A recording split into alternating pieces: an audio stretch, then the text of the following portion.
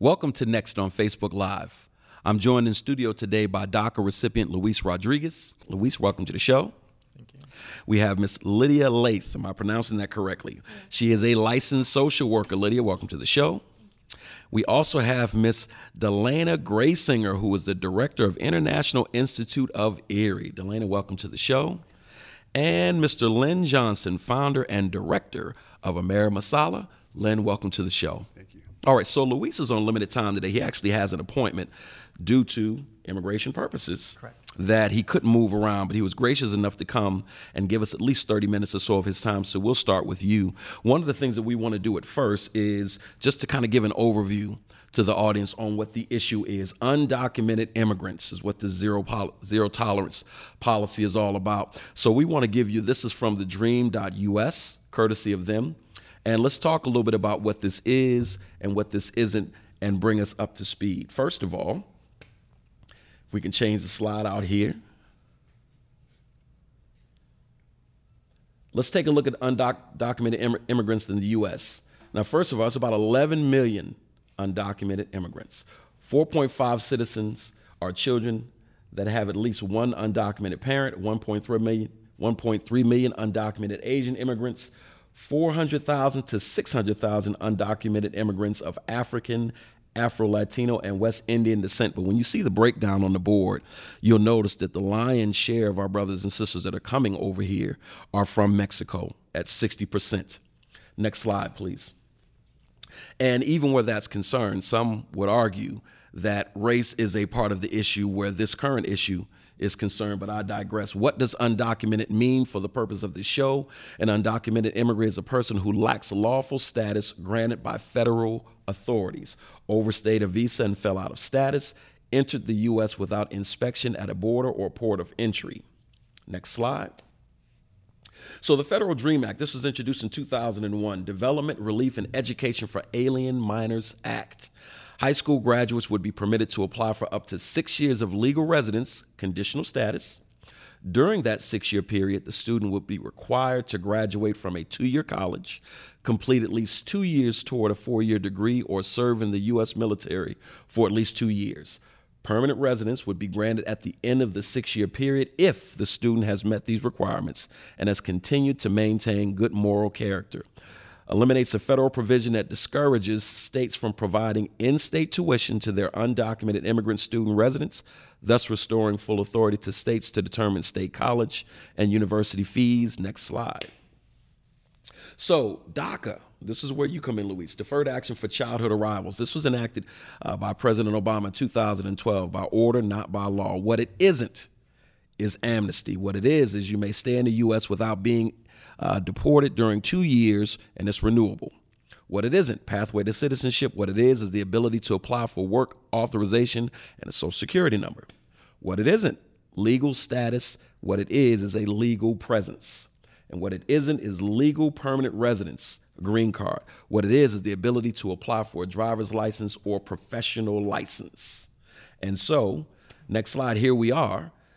The qualifications to meet this are you have to come to U.S. before age 16, must have lived in U.S. continuously from June 15, 2007, have been born on or after June 16, 1981, be over 15 and under 31 years old, be currently in school, graduated from high school, have a GED, or be an honorary discharged veteran, have not been convicted of a felony, a significant misdemeanor, or 3 or more separate misdemeanors, not pose a national security or a public safety threat as determined by DHS. So that catches up all of our listeners and all of our viewers where DACA is concerned. So you are a recipient of this program, correct? Yeah, that's correct. Okay, talk about your story a little bit. How did you come to the U.S.?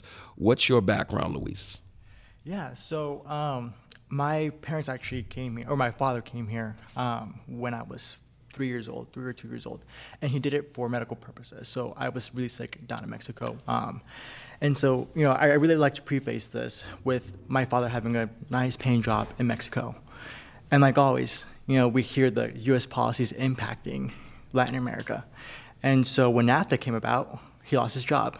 because his job got moved to the United States. And so the only thing that he could do was to immigrate where his job went. He was an engineer down there working in a cheese factory. He knows how to repair boilers and whatnot, but he couldn't provide for us. I was born premature, so I needed medical assistance. And so he immigrated to this country.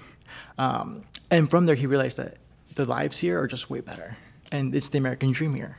And so we tried to apply through a legal way, per se, trying to get a visa, trying to do the legal process, but it's impossible. It is not easy as people say.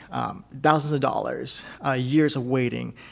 For some immigrants, it's a lottery visa. You're not even guaranteed after you apply. I mean, so the stipulations that are put on, they're so complex and so hard to overcome that people come here in a non-documented fashion. And so even then, it starts to get more complex from there, because you start to see these laws that are pretty much racist. I mean, you see from the charts, you have countries from Latin America which is very hard to get a visa versus people from Europe, way easier to get a visa. The darker you are, the harder it is. People from Africa have to wait 21 to 22 years just to get a visa or to complete their naturalization process, versus someone from Europe can be 2 to 5 years. So very, very discriminatory in my opinion. And so just listening to your story, I can hear a lot of variables at play. And obviously one of the reasons we wanted to go after this today was because we want to, A, dispel myths, but then B, we also want to address some of the stereotypes involved with many of our friends coming over the border.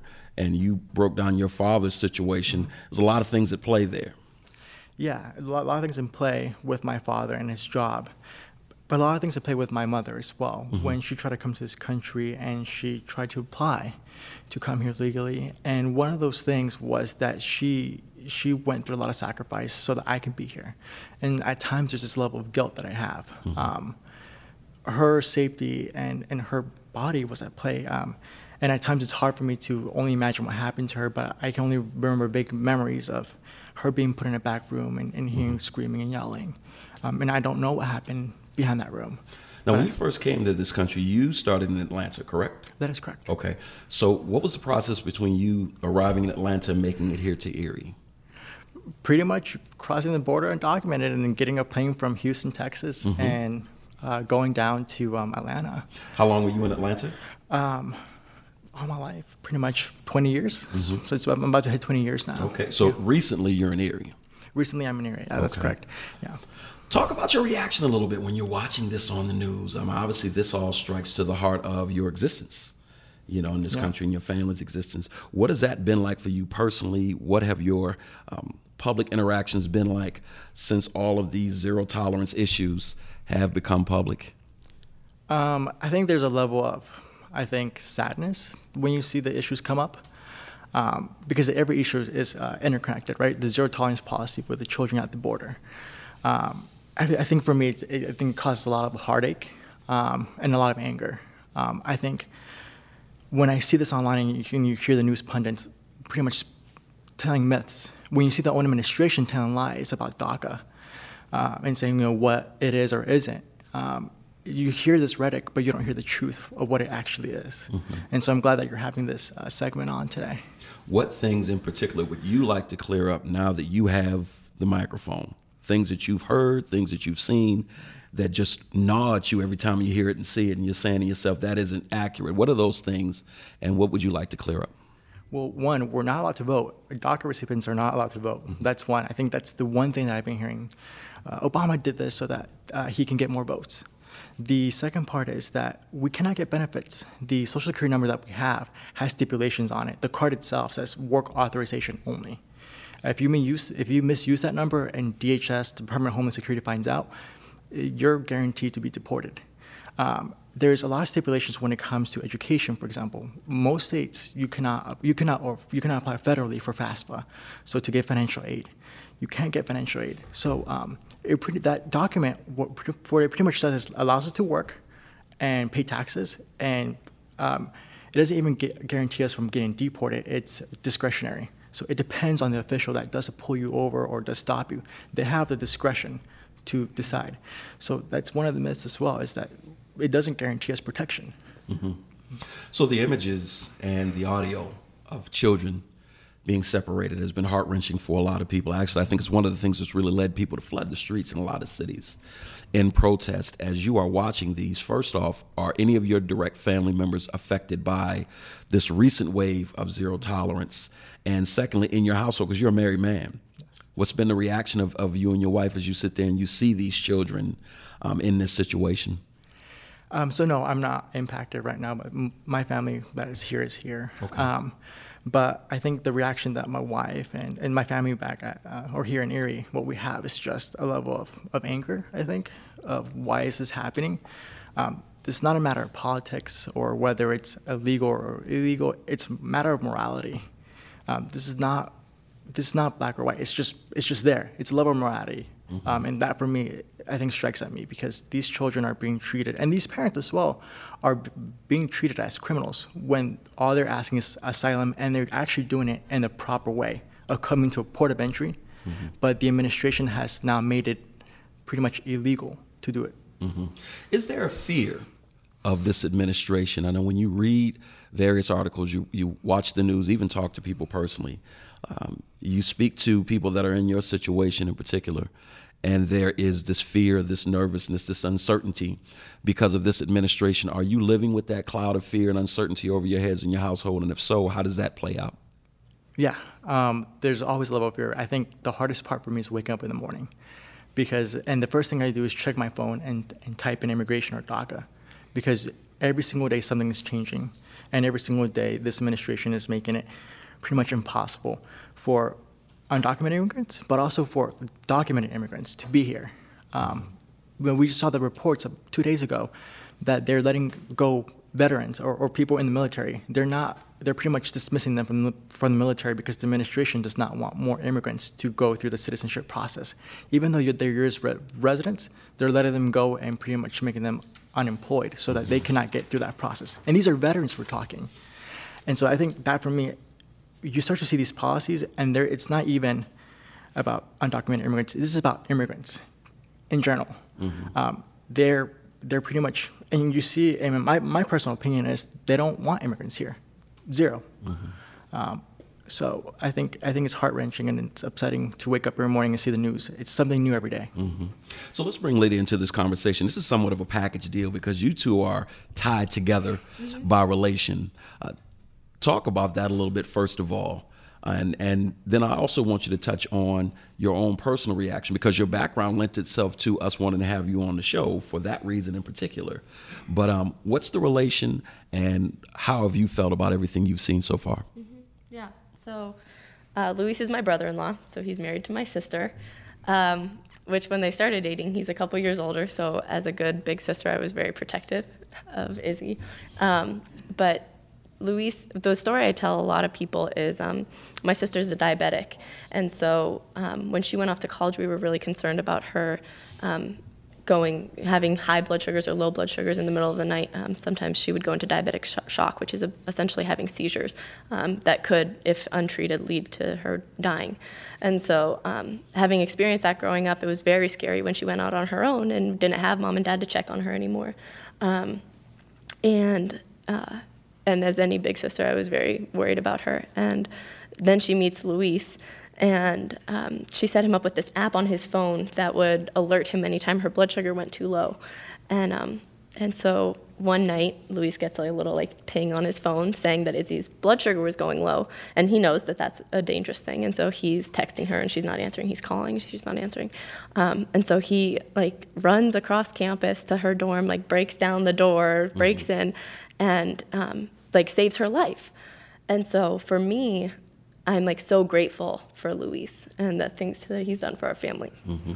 So we said earlier that you were and thank you for that story, you were a licensed social worker. I watched you speak at a rally, very passionate young lady. A couple things from the New York Times and Reuters, and this is from Vox.com, and they're quoting these things. The New York Times reported that from October 2017 to April 20th, 2018, 700 families were split by the Trump administration. Reuters also reported that nearly 1,800 families were separated between October 2016 and February 2018, suggesting that the practice may have been going on for quite some time. And lastly, from April 18th to May 31st, the Department of Homeland Security officials reported on June 1st that in June, 1,995 children were taken from 1,940 adults. Now, this strikes to the heart of what you addressed at that rally that I saw you at, and what you've dealt with via your social work. Talk about that some, because the trauma inflicted on these kids, you specifically went there. All right, educate us on that. So I'm a trained trauma therapist, and so I work with kids who have experienced trauma, and trauma can look like abuse, physical, sexual, emotional abuse. It can look like neglect. It can be being in a household with someone who's addicted to drugs or alcohol, or having a family member with mental health problems. Or even having someone in your family incarcerated, or being abandoned by a parent, whether that means through death or through them just leaving. And so when we look at kind of the typical path of an immigrant in general, that sort of path can also have inherent trauma in it, right? I kind of break it down into 3 different categories. You have like pre-immigration trauma, right? So a lot of these people that are seeking asylum or are seeking to enter the United States without documentation, they're not doing it because everything was like honky-dory at home and everything was fine and dandy. They're doing that because there was trauma at home. So you have pre-immigration trauma that's happening, whether it's war and political violence or gang violence or drug cartels or domestic violence, whatever that is that prompted them to leave in the first place. So that's a trauma. Then you have like the actual trauma of migrating, right? So for some people that won't be as traumatic. For some of the immigrants from like South America or other countries, they just get on a plane and they can fly here. But for people in like Central America and Mexico, the way that they travel is on foot or by land transportation, which can expose them to a lot more trauma, whether that is sexual abuse or sexual assault, violence. I mean, even something like dehydration, if they're traveling through kind of the heat and extreme conditions of the border. So you have that kind of trauma of migration. And then you have the post-migration trauma. So then they come here, and even before this kind of zero tolerance policy, right, they come here and they experience racism, they experience xenophobia. They have people telling them to kind of let go of all their cultural ties and assimilate to our U.S. culture, which is traumatic. Which is an amalgam of various cultures. Right. Which is just bizarre to even say to someone to let go of their cultural past and ties. And we have, kind of the fear of deportation, right? In general, people, kids fear that their parents are going to be deported, right? Even if the kids are born here, they might wake up every morning, kind of like Luis was saying, and fear, oh my gosh, is today the day they get deported? Or I think about like kids coming home on the bus, right? And when I was coming home on the bus every day, it was like I knew Dad was going to be there at the end of the driveway, right. And that was dependable and that was stable. And for so many kids right now, they're riding home on the bus, frantic, fearful, thinking, I might come home today and no one's going to be there. I think the thing that strikes me and saddens me when it comes to the subject of trauma, you'll have one demographic who says, that the children from a certain demographic may experience trauma more via gun violence, incarceration, things of that nature. Another demographic may experience more trauma based upon hunger and uncertainty, things along those lines. There's multiple demographics that deal with the trauma of bullying and all of this, mass school shootings. It saddens me that it is parceled out according to what the child looks like oftentimes. And even amongst each other, it's like you can't apply that same logic to every group. And that seems to, gnaw at you a little bit where trauma is concerned. Yeah. I mean, it's definitely frustrating to watch. I mean, so if we know that this is already happening and then we're inflicting more trauma upon these kids, right? I mean, so now these families are coming here seeking help from the United States and we're separating these families. So not only have they all had all this trauma, but we kind of disregard that and now we separate them and create another form of trauma.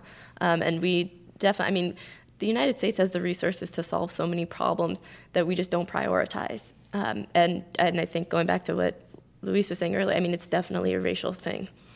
If white families were being split up the way that these black and brown families are, that I mean, the United States government would be in an uproar. What's interesting about that is I hear that statement from a lot of our Caucasian brothers and sisters. I mean, it's something that you would expect to hear. I hate to say it like that, but it's true. You expect to hear that from people of color. But there is a large number of our white brothers and sisters that are crying that very same thing. I mean, would this be happening if these children look like, would it be a non-issue if these children look like us?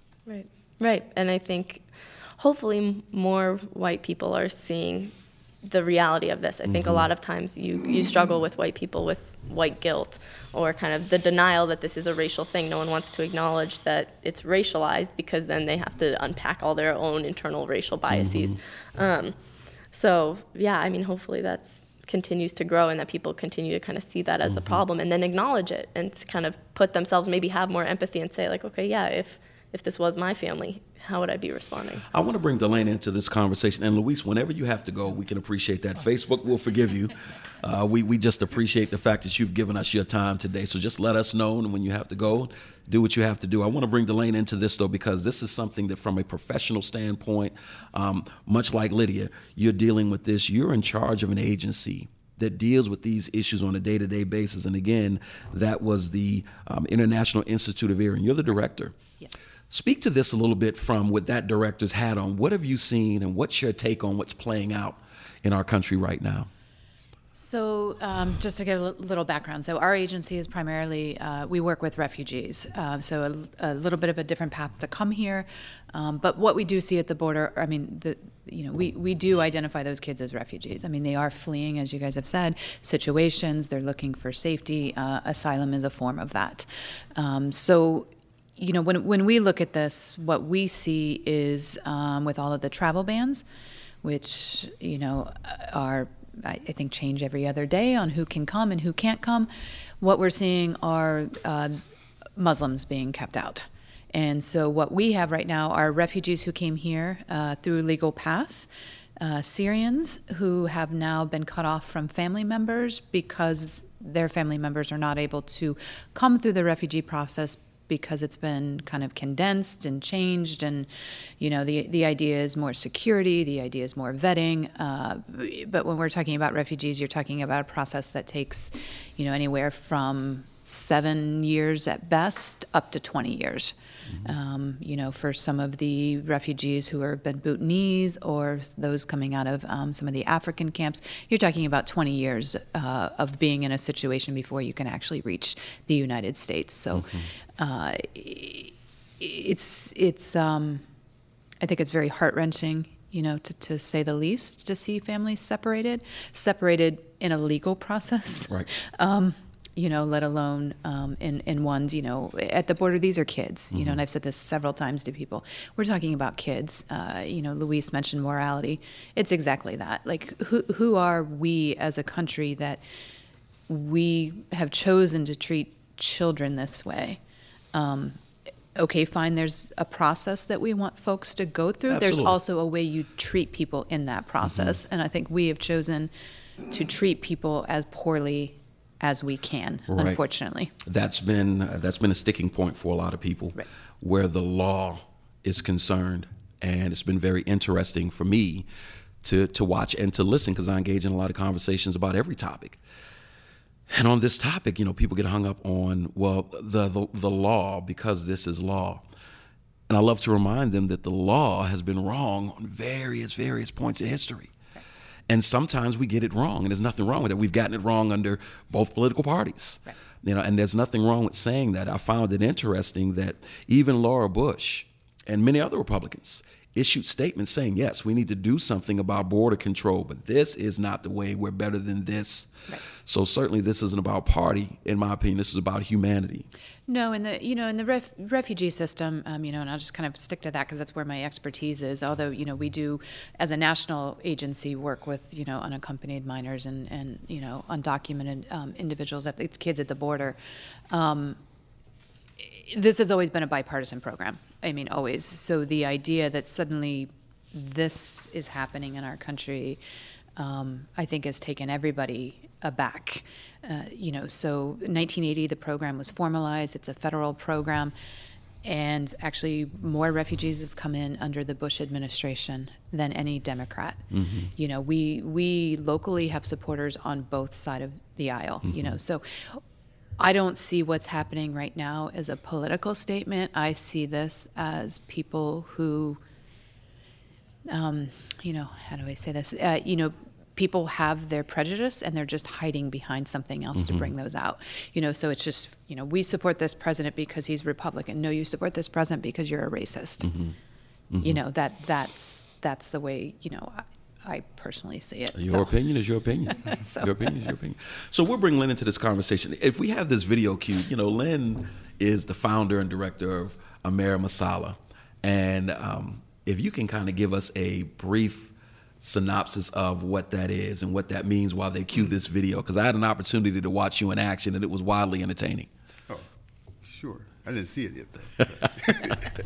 Well, Amera Masala, we are a movement. You know, some people, because we do this festival, people just, you know, lock us in as just a festival. We are a movement that is, that encourage a conscious efforts to bring people together across racial, gender, and class lines. And the Amera Masala Festival, which is happening July 14th, this Saturday. Okay. You know, is an example of that. Okay. I'll tell you, we've got the video cue. Let's show the video real quick of one of your drum circles for this festival. This was at a fundraiser. You look like you're having the time of your life. I was. What I thought was so impressive was just the diversity. Obviously, you've got our African brothers and sisters in there, African American, Caucasian, people from Nepal, all kinds of areas in this drum circle. This drum circle is kind of therapeutic and it brings people together, is it not? Yes, yes. You know, drumming is something that is My man is getting into it. I love him. The rhythm goes across all cultures. You know, the first rhythm you hear is the heartbeat of your mom while you're in his belly. You know, so it touches everybody. Every culture has some forms of percussion rhythm. You know, so some of that my activities like the drum circle, even Amera Masala, you know, we use percussions as a highlight of bringing people together. And it works. I mean, I've witnessed this several times, and that's the thing that strikes me every single time, is that this beautiful blend of people all brought together by sound. So there's a method to your madness here, and it seems to be working. I also know that you're a strong activist and advocate for people, and the humanitarian in you is very, very passionate. As you watch some of what we're talking about here, what's been your reaction to some of the recent headlines? Oh, it's heartbreaking. It's anger-inducing, and it's also fearful, and it generates a lot of fear within me because, you know, studying, you know, the racial history in this country, in the racial history of the world, we've been here before. And one of the most dangerous things that's going on is like there's just the denial that where we're headed. We're in this rabbit hole. We're getting deeper and deeper and deeper. And we've been here, the world has been here before. I know the word, they say like Hitler, for example, has been used, you know, sometimes it's overused, you know. But people have to understand that Hitler wasn't always Hitler. You know, it was a steady progression of how he got to where he was Hitler. And some of the things that's happening now is being repeated during that time frame. You know, some of the language that's being used for example, with immigrants, you know, they're infesting, you know, our nation. You know, that's the same language Hitler used in reference to the Jews and other people. The laws, people talk about, well, this is the law, so we need to follow the law. Right. Who makes the law? And we should ask, who makes the law? Why did you make this law? You know, we're afraid to use. One thing that's encouraging with these discussions is and what I see on, let's say, Facebook, is in comparison to when I was growing up to now, I see more whites, particularly young whites, that's being vocal and just coming out and say this is racism. Mm-hmm. You know, when I was, back in the day, it was like these other words and this is unfair. But now you even hear, you hear this is racism. This is what it is, and that's encouraging. This is Next on WQLN. I'm here in studio with Luis Rodriguez. We are talking immigration, DACA, zero tolerance, and the nationwide pushback on the zero tolerance policy. We're joined by Luis Rodriguez, Lydia Lath, Delana Graysinger, and Lynn Johnson. We're discussing these things. Lynn, actually, the last three guests all four of you actually touched on the fact that there's a racist undertone to this. Now, to be fair to a lot of our listeners, and many people will read this and say, it's not about race, this is about the law. These people are breaking the law. And why should we make everything about race? This is not that. We're talking about coming here legally, no matter what you look like. What do you say to that? You touched on it a little bit, which is why I wanted to throw it out, because that's the most general pushback whenever racism is tied to this issue. Well, when we talk about racism, oftentimes people want to look at it as an individual thing, which there is some elements of that. But the biggest thing with racism, particularly when you talk about white supremacy, white ideology, is that it's a systematic thing. So once again, who makes the laws, why they're making the laws. And it's systematic how this country, since its inception, has oppressed people of color. It's systematic how, for even the education system, it deliberately leaves out even the terms of the term white supremacy. When it's why something's behind it. Like I mentioned Hitler earlier. When you talk about the Holocaust, even in history books today, you don't see the term white supremacy in reference to the Holocaust. When that was exactly what happened. This was a white supremacist act, what happened in the Holocaust. You don't see the term white supremacy when you talk about American slavery. It tends to be invisible in the discussion as far as why something is happening. Points well taken. So let's bring the law back into this, and I want to segue back to Delana after I read this. An article by NPR just released the other day, July 10th.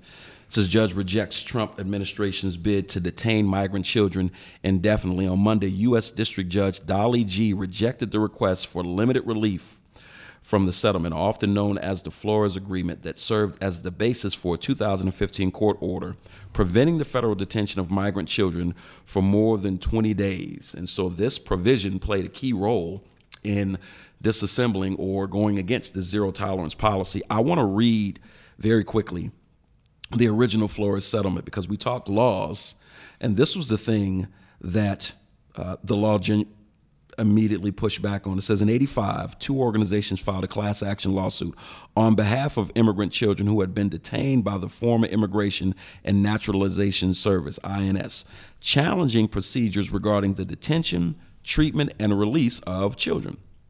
After many years of litigation, including an appeal to the United States Supreme Court, the parties reached a settlement in 1997. So the Flores Settlement Agreement imposed several obligations to the immigration authorities, which fall into three broad categories. And I want to read them.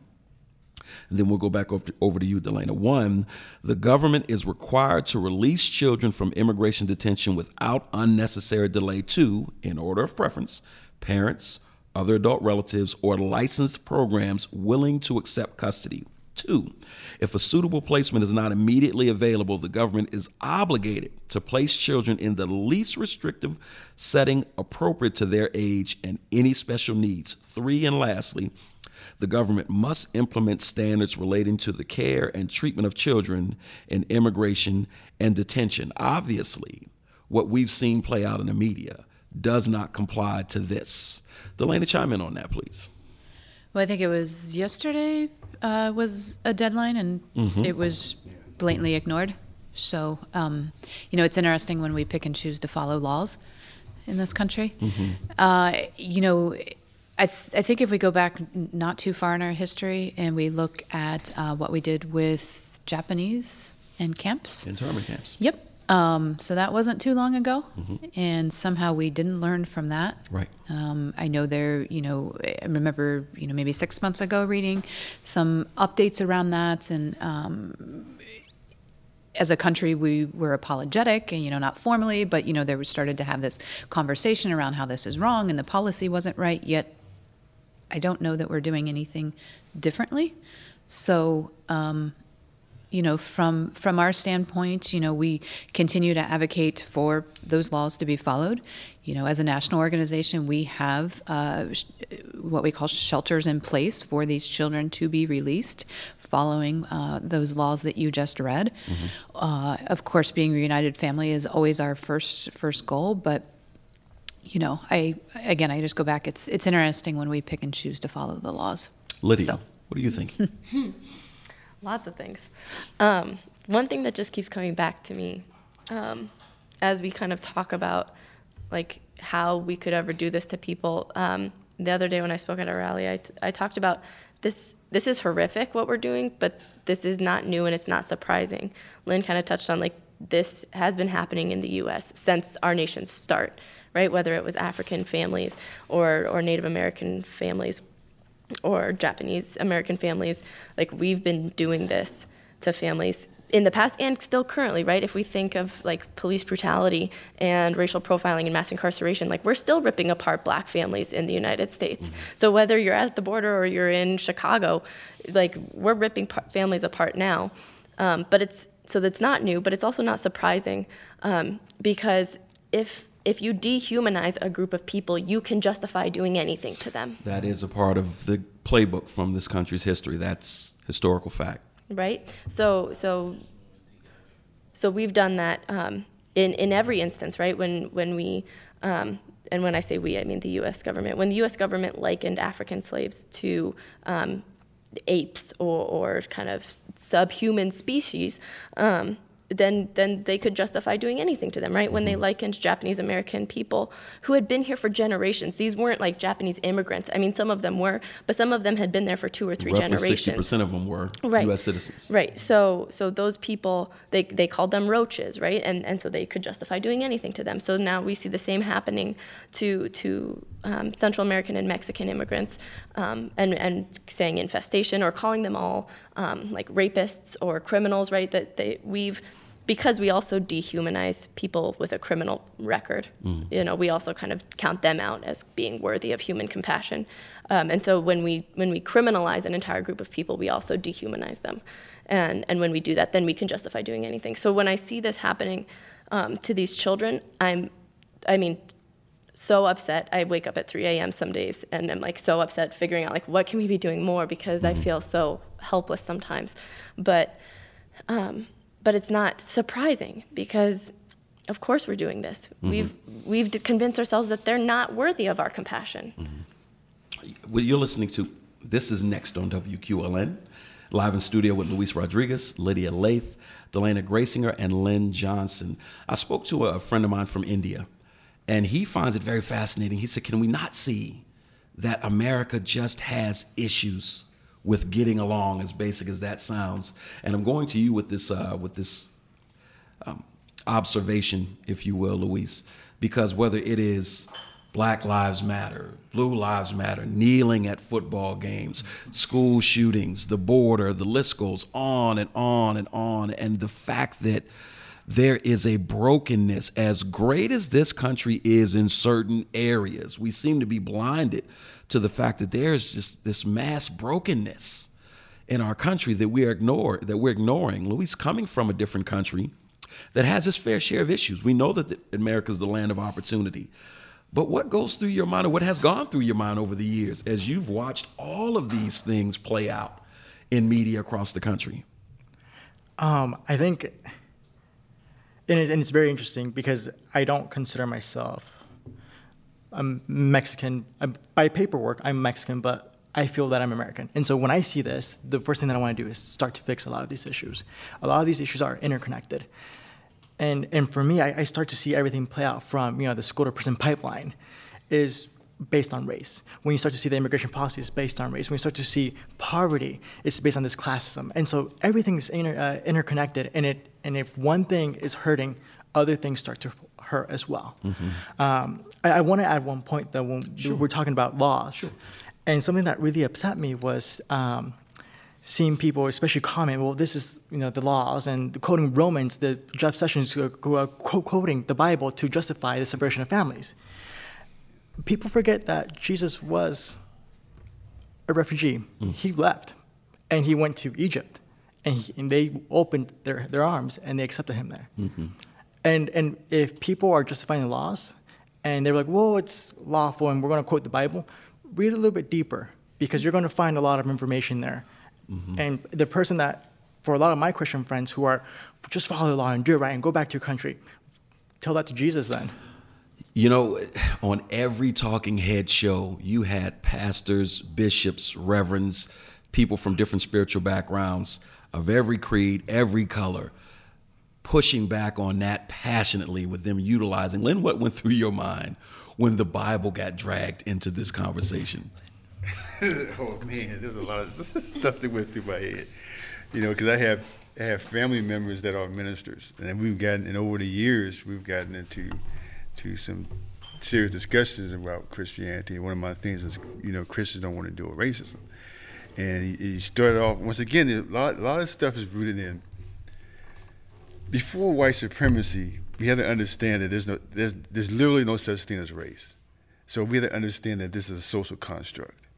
Okay, so part of this social construct is inventing this whole thing as race and determining who's white and who isn't white, and they give them a certain status being white. All right, and part of that status is starting to omit and twist history. So the Christianity is part of that omission and twisting. So you have to take this thing called it wasn't, they say it's Christianity. The roots of Christianity did not start in Sweden. So he makes these images of people in the Bible that they look like they're from Sweden or Germany or something like that, when in fact, these are dark people that was in the Bible. All right, so you start off with this lie from the image. Okay, so here we are now. We got this white racist quote from the Bible to justify as racism. So we have to understand the roots of this till we understand what's going on right now. And multiple white pastors Exactly. came to the same assessment where that's concerned. I want to segue just to this is one of the reasons why this new direction of Nexum, with this transitional period that Erie is in, we want the voices of everybody. We want to see our new American brothers and sisters at this table, African Americans, Caucasians, because I think that when you have a monolithic conversation about such complex issues in a country that has been where our white brothers and sisters have had home court advantage, in particular our white brothers have had home court advantage, you can't have a meaningful discourse without all of these voices at the table.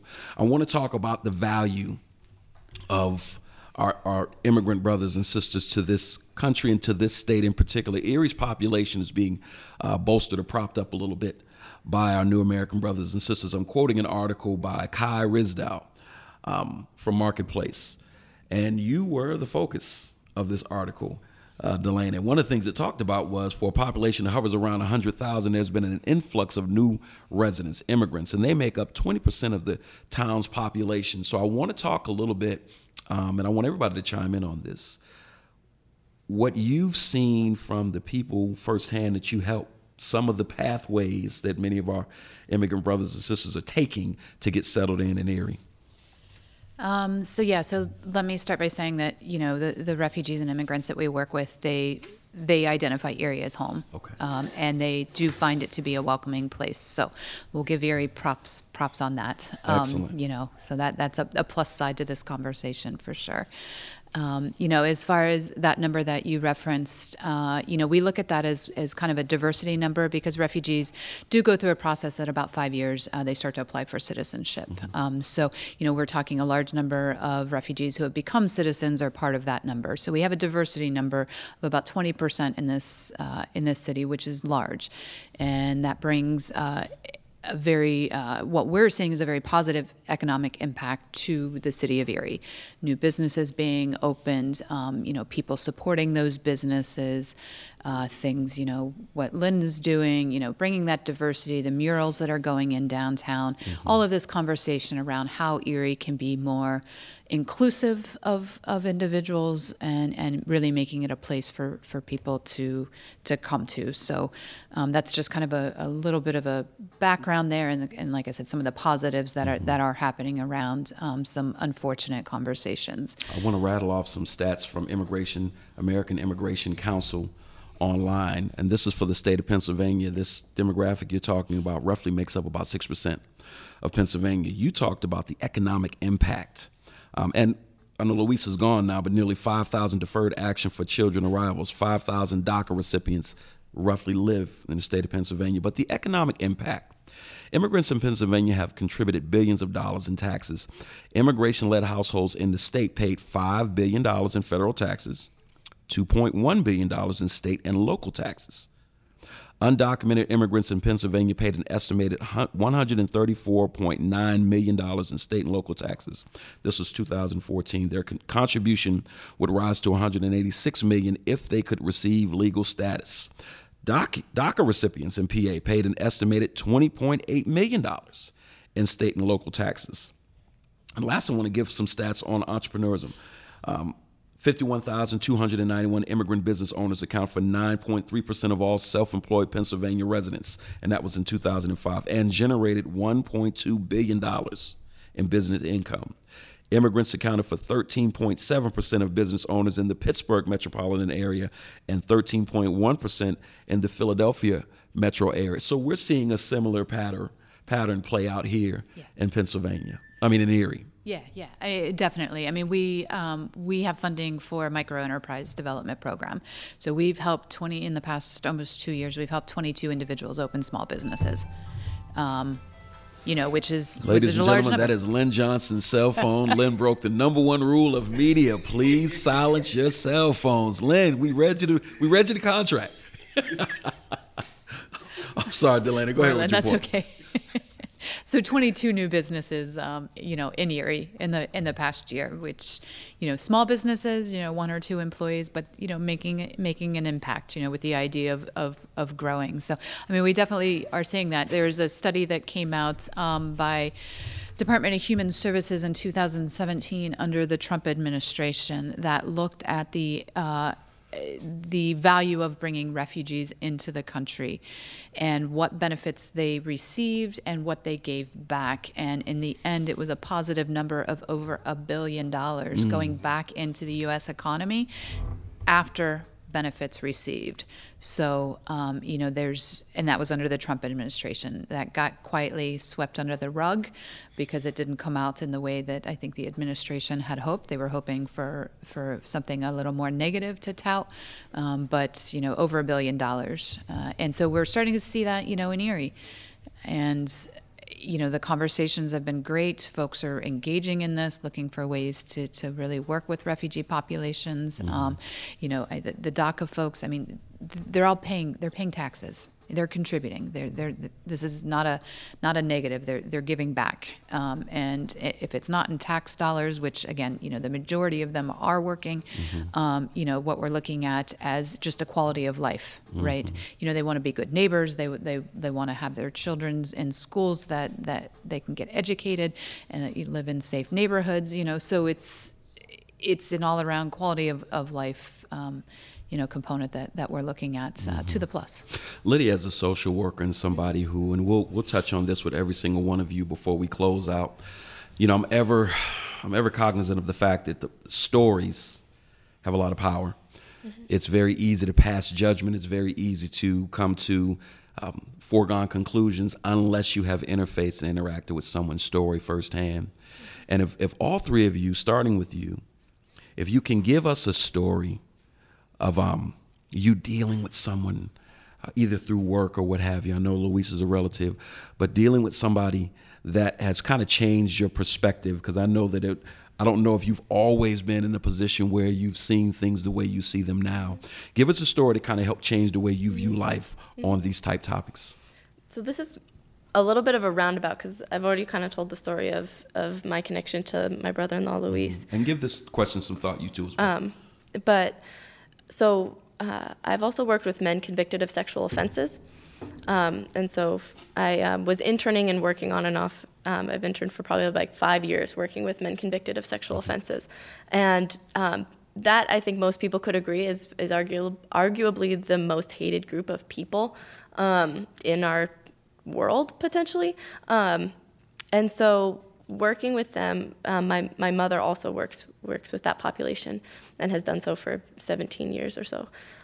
So growing up, I kind of had the idea that they're not all monsters per se, but I went into my first internship working with them, kind of knowing all the stereotypes that we have about them in our country, right? That they're all kind of waiting to prey upon people, that they're all monsters, they're all predators, that they can't be trusted, that they can't change. And within my first year, I mean, I just saw their tremendous capacity for growth. I saw their ability to feel remorse, and the pivotal moment for me was I was conducting interviews. I was interviewing them and about their life stories and kind of getting to know like how they came to commit a sexual crime and what their life was like before, and kind of what their life has been afterwards. And the most common thing I learned about from these people was that they all had trauma of their own, sexual or otherwise. They all had trauma of their own. But that, on top of that, the label of sex offender weighed on them so heavily. And I remember sitting across from one client and him looking at me and saying, my label is a sexually violent predator, and I have 2 kids and I have a wife and I love and care about them so much, and I don't feel like a predator and I don't feel like I'm violent. And he was weeping in front of me, and I was looking at him like, yeah, I don't see you as a violent predator either. Like, you have so much capacity to grow and be a better person. And so I think that moment for me was really pivotal in kind of shifting the way I viewed all people, and to know that every person has a story. Every person did not just wake up one day and decide to hurt other people or decide to do something illegal or decide to break rules or whatever, right? That everyone has a path that leads them to this point, and that most people are redeemable, and that they are all relatively good in the end, if we're open to that possibility. Excellent. So I'll segue to Lynn on this, because Lynn, there's certain parts of your personal profile that remind me of Dr. King a little bit, in the respect that Dr. King had a very broad worldview, and sometimes, regardless of who you are, us as African Americans included, sometimes we get tunnel vision and we start to believe that all of these narratives are centered around us. With you, what was the point that you looked at the world through this collective lens? What's the experience that took you to that place? I was thinking about your question, and it's really not just one experience. Okay. It's a series of experiences, and from a child, I was kind of like a bookworm. I was reading encyclopedias, and I know like the maps, for example, and I went to a Catholic school, and I remember in the 7th grade they asked me to draw a picture of Jesus Christ, and I'm a kind of an artist myself, and I drew this picture, and Jesus Christ was brown skin, and the nuns had a fit, and I'm like, and we got to arguing, and I pulled down the map and like, look, this is where the story took place right here. So these people were right here. So that stuff, like, that was one experience. Others were like, like series of things, like as an adult, I was in a school district, as a behavior specialist, and you see like the immigrant kids, and this is where we need to learn. America's gonna learn a lot from the immigrants, right? One thing we can learn big time is from the families, and plain old simple being humble, humility. I had to think really hard about any time a refugee kid or immigrant kid disrespected me. American kids are the ones that interesting point. They'll like give me the middle finger and cuss me out and throw a desk at me and stuff. But I never had any of the refugee kids disrespect me. When their parents come in, they're so honorable and respectful. When their child has done something wrong, Some of them you come like, I accept my apologies, for my child, and there's a ton of experiences with like, I think that hits me the hardest most is how they have more of a sense of family and humility than us Americans do. Mm-hmm. So you're taking some cues from those experiences, and again, it's expanding your worldview and the way you kind of think about things. Right. Excellent. Delana, what experience can you point to? Well, I think I was fortunate to grow up with parents who really, and family that reinforced the idea that if you have something to give to somebody who's in need, then you do that. And also that, we treat others as we want to be treated ourselves. So going into this line of work, I've been doing it for almost 21 years. I've got a whole set of stories I could tell, but I think the one thing that I like about what I do is at the end of the day, working with people who have been in such traumatic situations and experienced so many different things that I personally will never be able to experience, that we can sit at a table with one another and we can laugh. And sometimes we forget to laugh in all of this trauma and all of this ugliness. And, I think it really instills a sense of, what Lynn was saying and, the family, respect, connections, and I think that keeps things very real and close to my heart, is that we're all people. We all have stories. And, I think we need to be a little more empathetic when we're looking at somebody across the table before we just start judging, what they look like and where they're coming from. Yeah, I speak to people that don't necessarily get it from other perspectives. They don't necessarily understand what it may feel like or look like to walk in someone else's shoes. And what I find is a common denominator amongst these people is that they are in their own self-induced bubble. They don't spend time with people of other groups, ethnic backgrounds, religious backgrounds, racial backgrounds, what have you. And it causes this very narrow mindset. And when you talk to a lot of them, and many of them are well-meaning, it's just they haven't crossed over because they haven't given themselves the opportunity to do so. So I appreciate that in times like this, you take inventory of people from a human standpoint, not from a political party standpoint, from a human standpoint, that kind of get it. In closing, very quickly, each one of you, I'll start again with Lydia. What are you doing to bridge the gap in personal conversations when you have tensions like this in this country, in your own circle of influence? We'll go around before we close. The thing I try really hard to do, and it's difficult sometimes, is to call people in versus calling them out. In a world where we're on social media all the time and people say ignorant things, and our knee-jerk reaction is to call them out and say, hey, that's not okay, here's why, blah, blah, blah, right, in a public forum on comments that everyone can read. That's calling them out. And when we call someone out, the walls go up. And so what I try to do a lot of times, whether it's people that have a little bit more power than me or my peers or, people I work with, I try to call them into a conversation and I try to ask more questions. I try to learn what their story is and how they got to this point to have this opinion, but to call them in so that we're having a discussion of equals and of an equal power dynamic as opposed to me kind of yelling at them for saying something I don't agree with. Thus not judging them too harshly for not seeing it the way you do. Right, exactly. Very good. Delana. Yeah, so I'll just play off of that. As I said, I've been doing this a long time, so family, friends, everyone knows what I do, where my time's invested. So, I'm open. So I always tell people, and anytime I present, ask the question. Just ask it. It doesn't matter how un-PC it sounds. Let's put it on the table. Just put it on the table so we can talk about it, because you're going to get something walking away from this. I'm going to get something walking away from this, and hopefully it'll bring us to a better place together. Mm-hmm. But if you don't ask it, I can't answer it. You keep going, running with maybe you're afraid or maybe this or that, So yeah, just ask the questions. And I'm always open to that, and I don't judge what questions people ask because I've gotten the whole gamut of things. So, just being open to that. Thank you for that. Lynn, how are you bridging the gap in your circle of influence? I agree with everything they're saying. But also, I lay all the tools out. Sometimes you need like a soft towel. You shouldn't be like that. And sometimes you need a hammer. Stop! What? You crazy? So I use like the festival as an opportunity for people to bring together. Right. But other forums I've been to, I break out a hammer.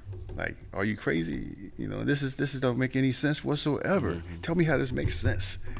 You know, so it's I bring out the whole toolbox. Right. Whatever's needed.